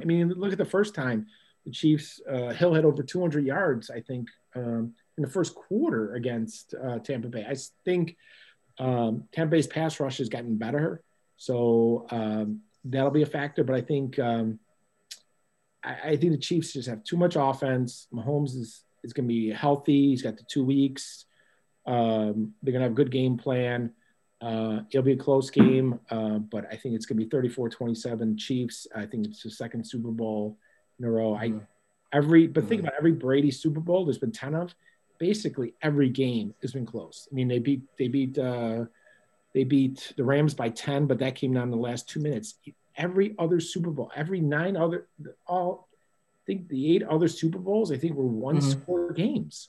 So it's a one-score game, and that's the crazy thing. If you go back and look at I think I might be wrong. I'm almost sure. Like every New England Brady Super Bowl has been a one-score game, besides the Rams, where they beat them 13-3, but they got a late field goal that put them away. But besides that, every other Super Bowl has been one score. Yep. So it's always a close game. It's going to be a close game. I do not see a blowout. The only way the Bucs win if the Chiefs have some turnovers. They might have one maybe, but I just don't think I don't think the Chiefs. I think they'll be careful enough with the ball, and I think they'll put some points on the board. And I think they got too much speed. Their safeties for the Bucs have been hurting a bit. That's going to hurt them. I think a couple of their safeties were out during the second half of the Packer game. I'm not sure of their health. So I think 34-27. That's what I'm going with. And if I'm wrong, I'm wrong. But you can mark this down. That's my pick. All right. Yes. And so, Kevin, thank you for that wonderful analysis, man. Brandon. Go ahead, Jamar. Man, we should definitely keep a spreadsheet of these picks. Yeah. Yes. We are going to make sure that and Jamar, so when we do our, updates and different things during the weekend, when you post things, make sure that we post this as a video as well. I think we have mentioned the sexual violence video, domestic violence, but we also should put the Chicago Sky one out there and Kevin Clark's pick. That way we have it on record. And so I'm wrong about it. All right. And so thank you for that illustrious pick. We will see. There could be some possibilities of agreement come next week. And so we'll see. But that is everything you stated is on point, is phenomenal, man. And so thank you for that pick, Kevin. And thank you for being our guest today at the Early Morning Sports Talk podcast. Great job. Yes, thank you, sir. We're going to end our segment with yourself and Jamar. But we always like to let our guests end with our final thoughts and shout outs. And so as we head into this weekend, Kevin, any final thoughts or shout outs as we head into this weekend? Do you want to point out the Cubs? Do you want to point out what's going on in society or whatever? It's your call. Go ahead, Kevin. Okay, I got a few. First of all, thank you for having me on. It's great to talk sports with a couple guys. Yes. I miss it. I miss it because, we can't get together and watch football with the guys, my nephews and my brother and friends. I've missed that for the last year. So I really appreciate you guys, and it's hard to talk sports with, we chat, we text our buddies and all that, but it's different that, kind of talk nuts and bolts with sports. I really appreciate you having me on. I owe you, Brandon, take you out in Arlington Heights and show you the town. And when after the pandemic, and we're going to play some basketball, Brandon, me and you. All right. Pick up games. I'm we played it before at All-State, Jamar, and basketball leagues. Brandon's a good player, but he's kind of sometimes like Russell Westbrook. He shoots too much sometimes. And you need to work on your jump shot a little bit. Oh, no. I have the best jump shot in the world, man. You can blow by me easily, but you got to work on the jump shot, okay? I'm just wow. I'm just telling you. I'm slow, but I can shoot. So we're going to play some hoops. All right, Kevin, sure. All right. Yeah, you're going to play hoops with me in a few months. Okay, Brandon? Jamar's over there rolling. Well, Jamar plays basketball. I see Jamar playing basketball. He's you're on a team, right? Or, Brandon plays. We got to get Brandon out. He says he's too old. If I'm 50 and I'm playing, you got to be playing Brandon. You're not too old, man. You're not too old, Brandon. You got to get out. I never said I was too old. Where is this coming from? After you moved to Arlington Heights, you're like, well, you had a baby. I understand. You had a baby. Not that the baby's getting old enough. You're going to come out and play some hoops in local areas with me. We got local places. You live right next to me. No excuses. So thank you for having me on. joking all around. Thanks for having me on. Couple shout outs. First of all, healthcare workers. You know, I have one in my family. We have the vaccine, the tests, and shout out to all of them. Everyone's doing a great job. I think it's, knock on wood, hopefully the new administration fixes a few things. They're moving pretty quickly, man. They're moving rapid with it. I think, but all the healthcare workers have been dealing with this for the last year. Now it's been a year. Shout out to all those, and everyone who's kind of been affected from that. Shout out to from baseball perspective, legacy of Henry Aaron, who passed away this week. Underrated in that, you know, as an old baseball fan, he's the true home run king in my eyes and a lot of people's eyes. And what he went through to get to that, breaking the record and in the 70s and hitting in the dead ball era and consistency, 21 All-Star games in a row. When you look back at one of the most consistent great players, that's amazing. 21 All-Star games in a row, and he batted 300. So his legacy is somewhat underrated. And I mean, I was saying, like, is this guy the greatest of all time? Why do they not mention that? He's right there. He's right there. And I think his legacy, you know, when they broke, he was very, you know, when Bonds broke the record, he was very great about it, but he understood. At the end of the day, as an old baseball fan and love old baseball, you know, I remember reading books about Henry Aaron and watching. I mean, I missed him his career. He ended when I was 7. But I saw the highlights and hitting at 700, breaking the record, pressure to break the record, and the stories about that. Incredible legacy, incredible man too.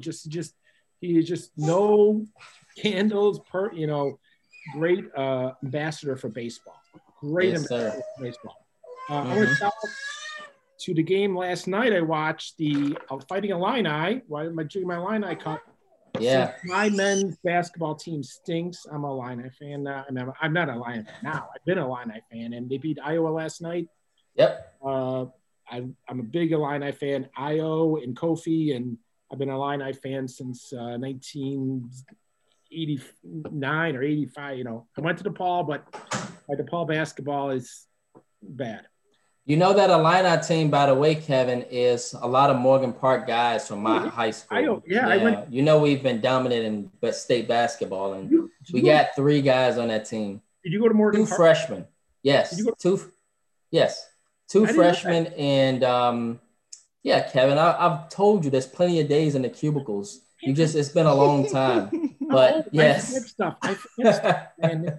It's okay. And so, just wanted to let you know, that team is Morgan Park. That's a Morgan Park basketball team. I saw him last year. I went to a high school basketball tournament last year, right before the pandemic, and Morgan Park was playing. They had the next game, and my high school was playing in the game before. And he shows up. My buddy next to me goes, "Hey, that's Io." Io drove from Champaign. He won that day. He drove up, and he came to the Morgan Park game. And then I walked over to him. I said, "Great game today." And, you know, he's a great kid. I love his game. He's old school, going to the hoop. He attacks aggressive. Definitely my favorite college basketball player I've seen in the last 10 years. I love him. He's Illinois, I'm a big fan. Illinois is my 1A, and hopefully this is a year they're going to do something. But great game last night. If you watched it, Iowa, Illinois, it was tense. I wish there was fans there, but it was an excellent game. All my buddies were watching it, and we're all, we're Illini fans, most of them. So shout out to all right. Awesome. Those are a few things I want to shout. And again, thanks for having me on, and let me allow an old man to talk, so because you guys are young. So I mean, it's great to have it was great you let an old man talk a little bit about sports. So I appreciate it. Hey, appreciate it, Kevin. Appreciate it, man. This summer. Yes. For sure. You already know. Yes, absolutely. Yes. I owe you a restaurant visit Arlington Heights. Get you outside, and we're going to do a restaurant in Arlington Heights. I'm going to show you the town. I'll take you out for all right. Great. Sounds good, man. I'm excited, and thank you again. And Kevin, once again, appreciate it. Jamar. And so any final thoughts or shout outs, man, as we head into the weekend? 2 quick ones, both sports related. Speaking of Illini, shout out to Lovie Smith for, I guess, getting back in the NFL there. I heard about him. Where is he going? Houston. Okay. Defensive coordinator. Uh-oh. Yeah. So yeah, we might see some JJ Watt coming back to life here, and the rest of I'm this. telling you, and Whitney Marcellus, a U of I guy, Whitney Marcellus, great defensive player.